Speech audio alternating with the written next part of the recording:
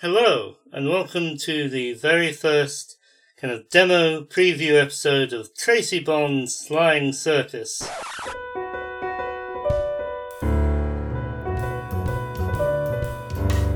A year-long podcast celebrating 60 years of James Bond on the big screen.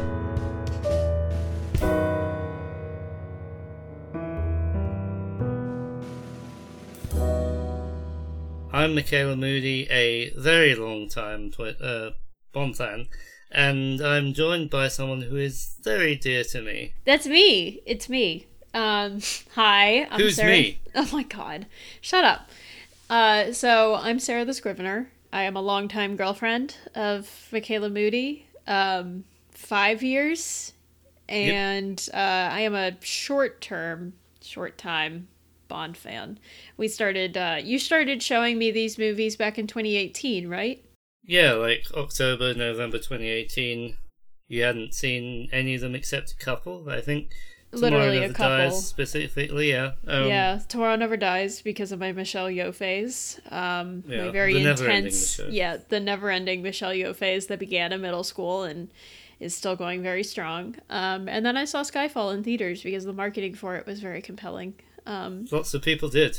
Yeah, I mean that was the 50th anniversary, so. For 50th, yeah, it's 60 years this year, which is why we're doing this. And going back to that, this may be released before or after a couple of episodes, but let's in case it's before.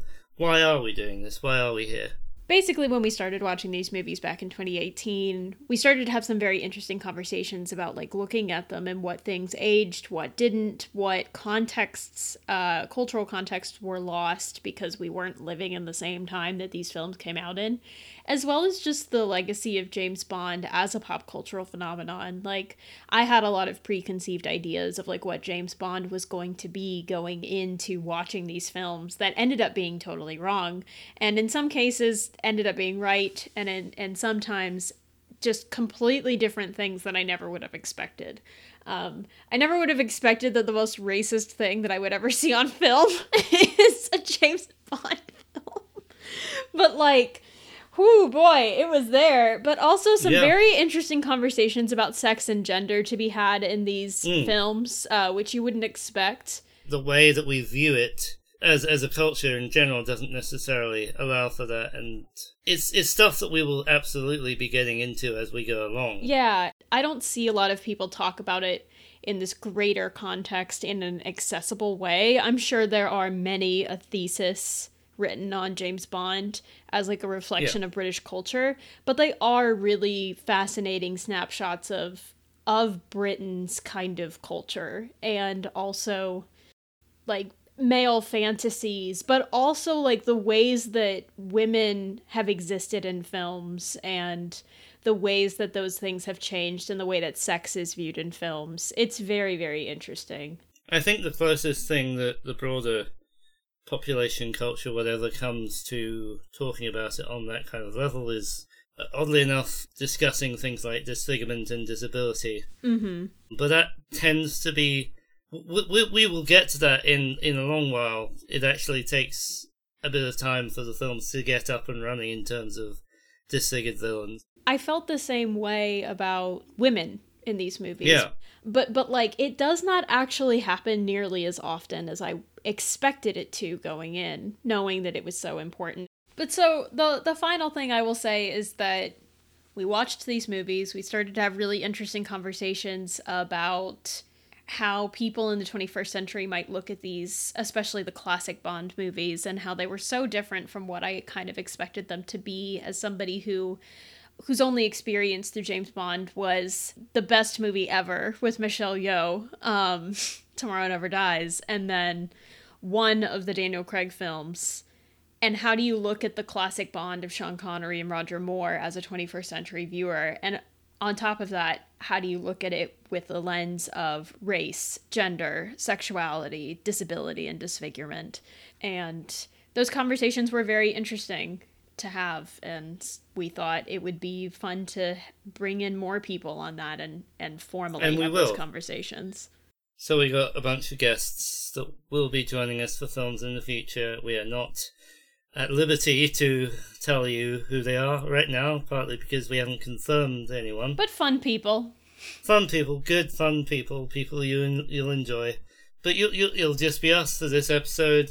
This time, we're going way, way back. It's 1954. It's a year after the first Bond book. First Bond novel was published written by Ian Fleming, Casino Royale. We're going to be talking about a film. Really, it's a TV episode that probably most of you may not have even heard of. It is, oddly enough, called Casino Royale, but it is not the Casino Royale that you may be familiar with. No, this is an adaptation of Casino Royale that was made by CBS in 1954 as part of their Climax, with an exclamation point, series. The game to be played tonight is for the highest stakes of all. Climax presents Casino Royale from the bestseller by Ian Fleming. And I just have to say that when you told me that this was on an anthology series named Climax, I had a very classic James Bond reaction, which was like, oh, well, that seems very fitting. This is going to be a dramatically different episode than the rest of the episodes moving forward, where we will have a very particular structure about like what we talk about, the things that we rate, and the things we give opinions about. The thing is, we're going to use this structure to talk about it because it's good to have structure. But some of these things are just not applicable in here. Yeah, so I mean, I think we could start off. Why don't we talk about the story first, and then we can talk about I mean, for those of you who are familiar with the broad outlines of Casino Royale, especially as in the Ian Fleming book or the Daniel Craig adaptation, it follows the structure pretty much. It's just truncated because this is a 50-minute TV show. Bond at Casino Royale, probably in France or Monte Carlo, gets accosted by assassins, meets a guy who's helping him, we'll tell you who he is in a moment, and learns of the existence of Le Chiffre, who is the bad guy, master gambler, and Bond is given the task of trying to run Le Chiffre out of house and home in terms of money, get all his money. Yep. And because all the shift's money goes to bad stuff, Cold War terrorism stuff. And we do actually get one of the sort of hallmark notes of Casino Royale, I'm pretty sure all versions of Casino Royale actually, which is, well, we get the games, we get the card games, and we get the torture.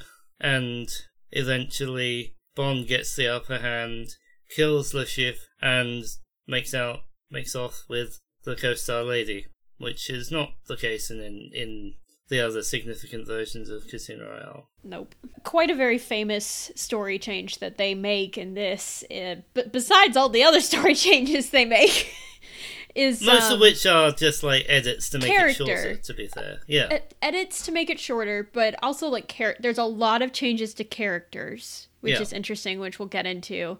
But the biggest change I think that's made from the original story is that Vesper Lynd is the femme fatale that James Bond falls in love with, and she is working with him to bring down Le Chiffre, and then at the end she betrays him and then she dies.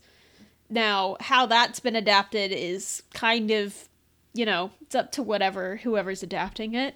Casino Royale 2006 is very, very tragic. And I think they certainly portray her in a very sympathetic light. I don't know if that's accurate to the book. You could speak to that. I haven't read the book in a while, I will be honest. I'm pretty sure it's more sympathetic than the book is, but the story beats are pretty much the same, except for some parts. So big changes in this are also that she does not die. She does not betray him. No. She's also not Vesper Lynd. No, she is Valerie Mathis. Mr. Bond, don't you remember me? Valerie Mathis. We met in a casino at Biarritz. Yes. Does he still love you, Valerie? Of course he doesn't. Not now. Mathis, who is a male French character in the book, not a major character in the films, except for his appearance in Casino Royale. He does appear he appears in 2006 Casino Royale, but he's not particularly big. So the biggest change that they have made to this adaptation is that they've completely rearranged these characters around, which is, except for Lashif. Yeah. And it's actually not bad in the way that when I say, like, they've literally made James Bond American instead of British. He works for, the Collective Intelligence Agency? Combined Intelligence. Combined Intelligence Agency, which... It's totally not the CIA, guys. It's not the CIA. It's Combined Intelligence. It's hilarious. And he often goes by Jimmy Bond, and that isn't even, like, terrible. It's not, because, like we went into this, and you did not tell me that he was going to be American. Because I think I would have scoffed. You knew that he was American going in, and you were very suspicious of this, and you thought that it was going to be bad. And I don't think either one of us came out thinking that it was actually bad. No. Well, it looks like you're as lucky as they say. Eh? Oh, you're a legend, old boy. Cod Sense Jimmy Bond, they call you. I knew you right away. I didn't know I had that much of a reputation. I think what's actually a bit less successful is the character of Clarence Leiter. And folks who are at all... Clarence Leiter. The folks who are familiar with Bond in books or films will know that Felix Leiter is a character we will meet immediately in Dr. No, and will reappear in a bunch of the Bond films. He is played including the Daniel Craig movies. Played by Jeffrey Wright in the Daniel Craig movies. But given that they decided to make Jimmy Bond a Yank, so to speak, here we have Clarence Leiter as a British agent, and yes. It's just less successful. I don't think the actor is as good at playing his role as Barry Nelson, I think that's his name, is as playing Bond. I actually kind of disagree. I think he just doesn't have much to do. I think he's a good actor, true. though. Yeah. But he also, he very much reminds me of somebody that I would see in something like this. That's fair.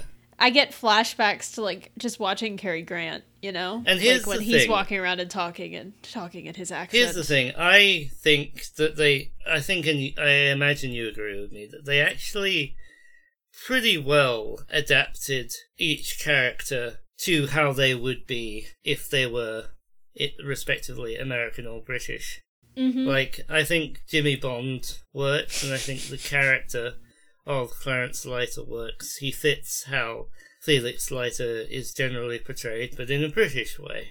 Yeah, and I mean... And it's funny, because this obviously predates every other depiction of James Bond and Felix Leiter, but they do feel like appropriate adaptations. Mm-hmm. Yeah, I think a big thing for this to kind of keep in mind is, any preconceived notion that you have about James Bond that you might bring to this adaptation is completely irrelevant. This predates James Bond as a film juggernaut by 8 years. 8 years. The other thing that I think is worth pointing out is that this was successful enough, including with Ian Fleming. So, CBS approached him in 1958, 4 years after the production of Casino Royale, and I am now kind of reading from Wikipedia, but CBS invited Ian Fleming to contribute to a long-term series, writing 32 episodes based on Bond, and Ian Fleming began to write outlines for this series. Nothing happened, and he eventually adapted 3 of the outlines into short stories, which were put into the anthology For Your Eyes Only in 1960. A bunch of that material from For Your Eyes Only was then adapted into further traditional cinematic Bond outings, including For Your Eyes Only. But, Ian Fleming was into this. He was fine with it. Oh, he was totally fine with it. And it's very interesting to have the context of, this very distinct James Bond as he exists in the Broccoli production films, which is, your Dr. No's, your... Everything else apart from 2 of them. Yes, every James Bond film that you have probably ever seen is a very particular adaptation of James Bond that is very much its own thing. That character, I think, is... No offense to Ian Fleming, it's greater than the sum of what Ian Fleming wrote on the page. Because I think that this Climax thing is what he wrote. I disagree, having read the books. Okay. No, I won't. You are correct in your assumption that novel Bond is quite different to cinematic Bond, and I would encourage you and anyone who is interested to read the novels. This is just You don't different. think that they are just an entry into their genre? I mean, in some ways, yeah, but in terms of how this adaptation reflects the books, it's good, but it's not fiction Bond. It's not Casino Royale Bond, who is ruthless and cruel and like a bit of an anti-hero. But Barry Nelson's Bond has some elements of that, but he's ultimately a hero. It's toned down. Okay, that's fair. Then I guess I would reassess by saying that perhaps this is like so. This reminds me a lot of the episode of Star Trek: The Next Generation where Riker, Picard, and Data get trapped in that like hotel where they're like living out like a 1940s like gangster hotel gambling novel, and they discover that there was an astronaut that got trapped there and he had this book, and the aliens that, you know, picked him up were like, oh, this must be what human culture is like. And so they just recreated it for him. Yeah. And they read the book and they're like, wow, this is the most bland, like, predictable story in this genre that I've ever read. And I'm like, I'm not saying that I thought it was bland and predictable. I just mean it reminded me a lot of that, like, in terms of that genre. Yeah. I agree with that, yeah. And ultimately, the James Bond movies that we would get 8 years later are not just, they are not just straight entries into this particular genre, which I should really look up the name for instead of just calling it, like, that genre. Yeah. It's a spy gangster noir. Yeah. I think that's accurate for this film. Yeah. Something that, actually, genre is a great thing because that's the next thing on our list. I mean, it's a play. In this instance, it is an anthology noir that ends happily with the hero leaving and surviving. Yeah. And it's a play done for television. It gives me Agatha Christie Masterpiece Theater vibes. It gives me, like, this thing is so far outside of the realm of what we would expect for James Bond, like, as a modern audience. To the extent that, like, I think if you don't approach it with the right expectations, it is kind of dull. It's disappointing. But here's the thing. I'm somebody who did grow up watching some Masterpiece Theater because my parents are murder mystery nuts. I grew up on that sort of thing, and watching this was very nostalgic for me. It brought back some memories. And it's a very familiar format for me. My only frame of reference for Masterpiece Theater really is the Alistair Cookie segments on Sesame Street. Sure, that's fair. Monsterpiece Theater. To me, it's very nostalgic in that way, but, like, if you go in expecting it to be, like, oh, it's, like, the first... this is not, like, the Columbo, like, pilot. This is, like... Oh, my God, that's such a deep cut. This is not Prescription Murder, okay? I don't think it's a deep... I mean, lots of people have seen Columbo, but I think, like, explain what you mean. So, Prescription Murder is like, it is several years before they actually did the Columbo show, but it is basically a Columbo episode. And then it's like the pilot, and then several years later they start the Columbo show. This is not, like, this Casino Royale is not the pilot for these films. Like, they are completely separate things. We have some things that we have ratings and opinions on every episode. But they apply much more to the later James Bond films, so we're going to skip over them. The iconic James Bond song does not exist here. No, but I do actually have some things to say about the music. I was looking up this film on the James Bond wiki earlier, and it seemed to suggest that Jerry Goldsmith wrote the music for this episode, and I was like, really? And for those who need a memory jogging, Jerry Goldsmith was a very renowned American composer. He wrote for a bunch of films, including, I think, all the classic Star Trek films. And for Disney fans, he wrote, one of his last pieces was the score for the attraction Soarin'. Mm-hmm. And so I was I think when you make that connection between Star Trek and Soarin', you're like, oh, interesting. And so I was like, really? Jerry Goldsmith of Soarin'? Turns out it wasn't actually Jerry Goldsmith who wrote the score. He was a music supervisor. He was like 25, 26. He was very young. And I confirmed this with John Burlingame's excellent book. John Burlingame, who by the way does a pretty good podcast for Disney called Disney 4 Scores, which is basically him interviewing people who score Disney, Marvel, Star Wars, whatever. He has a book from 2012 called The Music of James Bond, which has no mention of Jerry Goldsmith writing music for Casino Royale 1934, has barely any mention of Casino Royale 54. Anyway, the book says that the score was composed of existing cues which were then arranged for the show, and as far as I can tell, that's basically what Jerry Goldsmith was doing. Spy media fan site The Spy Command, which I will link to this article in the show notes, corroborates this with a 2015 clarification to an earlier article they had. The clarification pretty much confirms that Jerry Goldsmith was just acting as a music supervisor, choosing the cues and arranging them so that they fit in the show. It's just kind of a roundabout way of saying, yay, it's really cool that Jerry Goldsmith was involved. He did something really cool, but he didn't write the music. But it is the same guy. Oh yeah, it's Jerry Goldsmith. It is the Jerry Goldsmith we know and love. It is cool. Yeah. But as to what you were alluding to earlier, there is no title song. There is no song. There is no vocal music. There is not even any in-universe diegetic music. No, there's not. The next thing on our list to talk about is sets.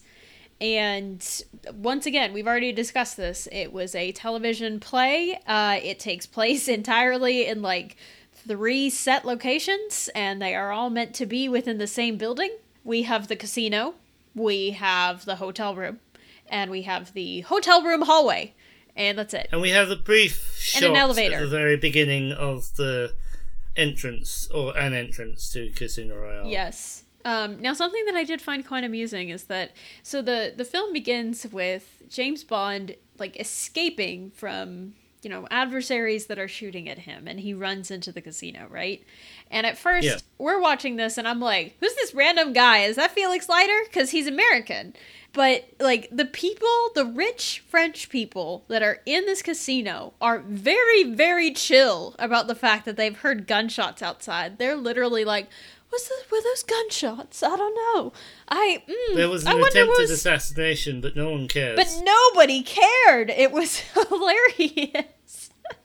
Very, very chill. That kind of illustrates. We don't have that much to say about the sets. I do think they were pretty convincing. I mean, the casino floor looked like a casino floor of a hotel. It's fine. It looks good. The hallway was fine.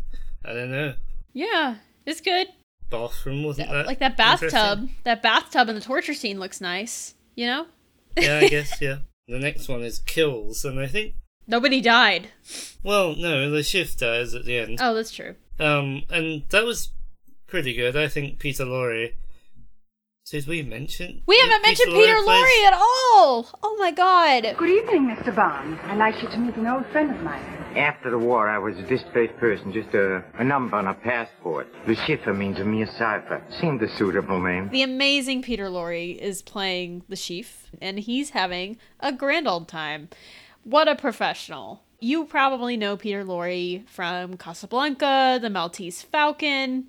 I know him from Arsenic and Old Lace, where he's playing a German plastic surgeon. Arsenic and Old Lace, very, very, very good movie. I've never seen him in anything else. It's great. Peter Lorre, I think, is doing a really, really great job in this role. Always been able to protect myself. Now they choose Mr. Bond to take me on, and your Mr. Bond is very lucky, and Mr. Bond has card sense, and I don't like it. It's very bizarre to hear him do an American accent. I really, really thought that he just had a voice that, like he does in Arsenic and Old Lace. I thought that was his real voice. So he shows up in this with an American accent, and I was like, oh my God, he lied to me! This actor! He tricked me! But, oh wait, he's also in the 20,000 Leagues Under the Sea Disney movie in 1954, the same year. Oh, that's cool. That's something I should see at some point. Yeah, I've actually never gotten around to seeing that. But yeah, he plays a nice person in that movie. He's very, very famous for playing villains. And I think he is a pretty good Le Chiffre. He is good. He plays cruel very well. You believe it. Tomorrow night I have to win. I have to have 80 million francs, and no one is going to stand in my way, you hear? No one. Yeah, his death becomes satisfying in that way that a villain's death is satisfying. I agree. It was a delight to see him because he's in the thumbnail, because this is on YouTube. Like, you can't really find this anywhere but YouTube. And the YouTube copy is pretty good. It is. It's a good copy. There's clearly like 30 seconds that's missing from the climax of the piece, but it's not enough that you can't easily fill in the blank. We literally just go from like they're sitting down and then we jump to they're not sitting down anymore, and it's not a big deal. Yeah. But it is very good. There are no closed captions on it, but this was lost media for a long time, and there was a rumor that the camera captured Peter Lorre getting up and walking off after he was shot. That is not the case. After you get into the first few minutes of set dressing, like, it does actually it finds its pace, and it's actually compelling. Like, I think we both went in expecting to hate it, and we did not. Yeah. We actually liked it. Would I watch it again? Probably not. But it's not because it was bad.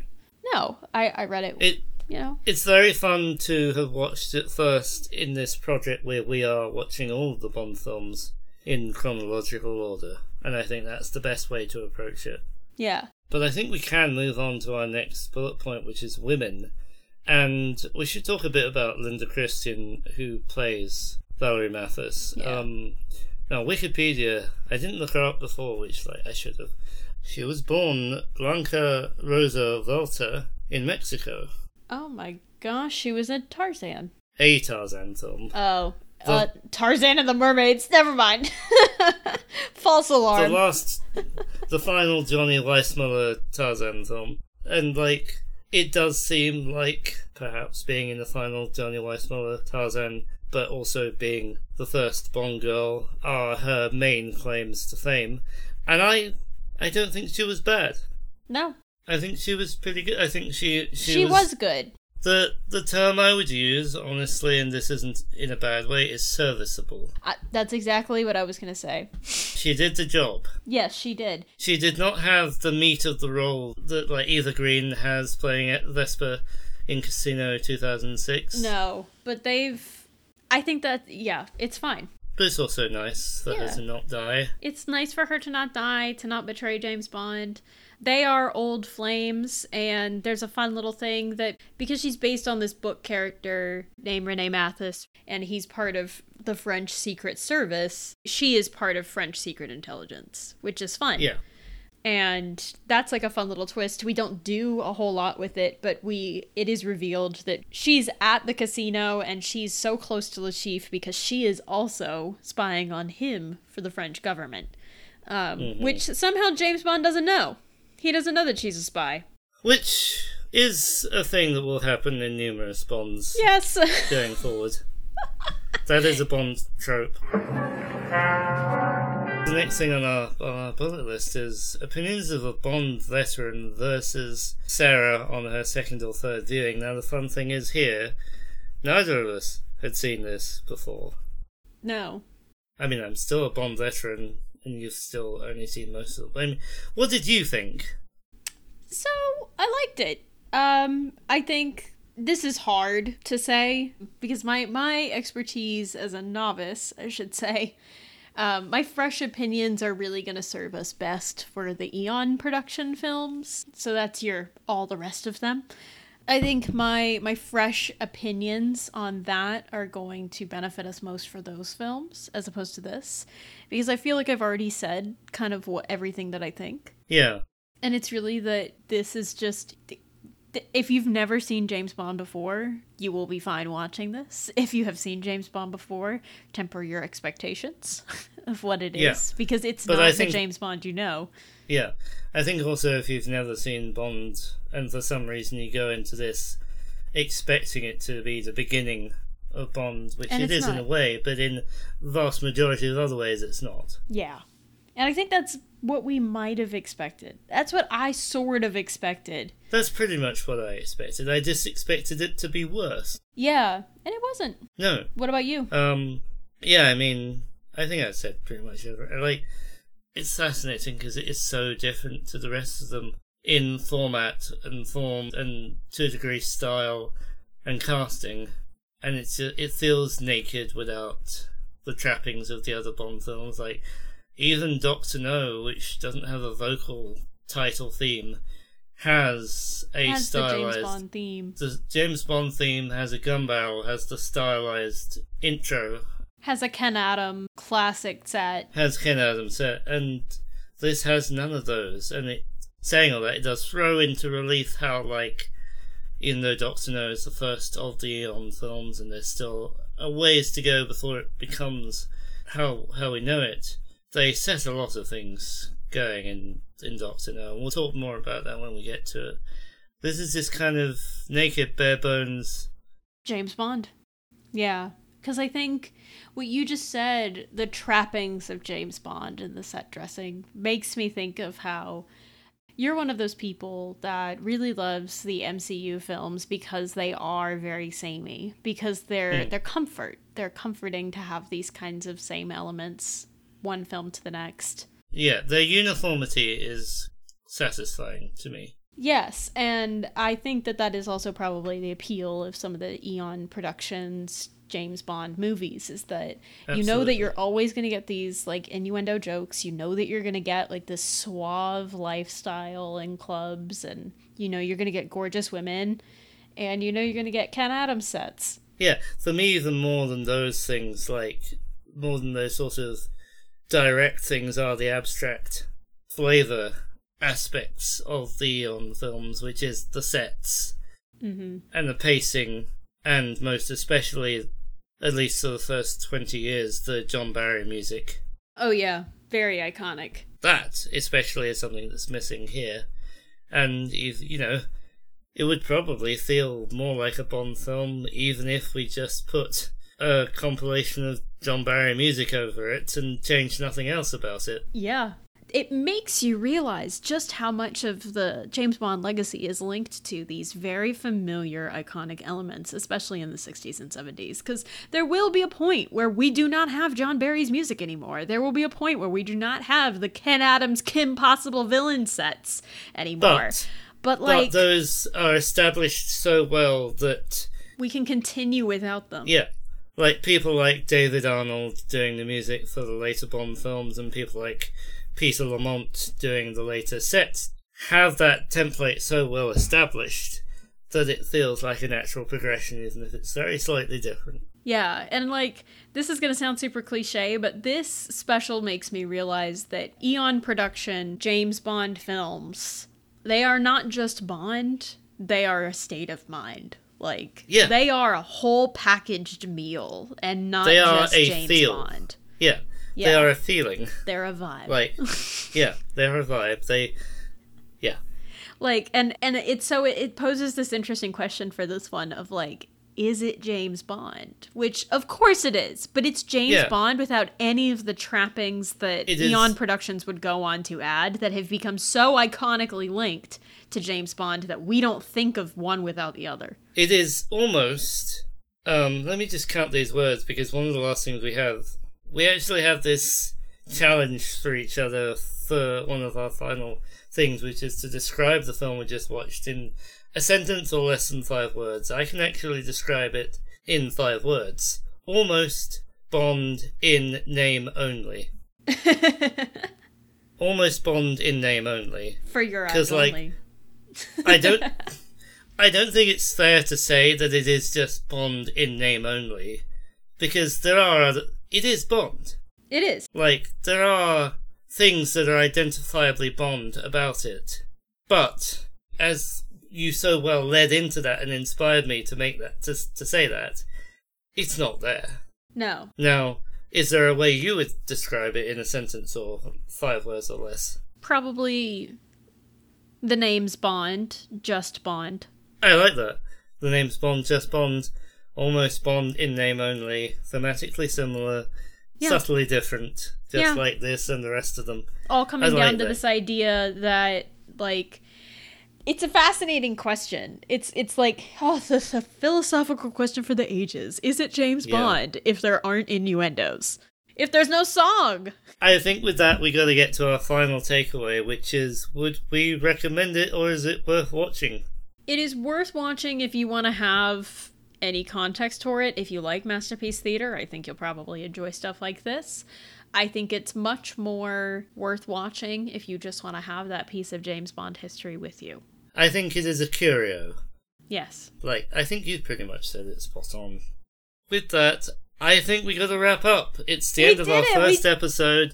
We have just over 2 minutes of Zoom timer left, and I think we can get this done before that's over. Yes. Did you have a good time? I did have a good time. I think we talked a little bit long. I did too. Yeah. I mean, that's how it goes with podcasts. By the time you're listening to this, it'll be much shorter than how it seemed to us, which is how it should be. Sarah, my love, where can people find you?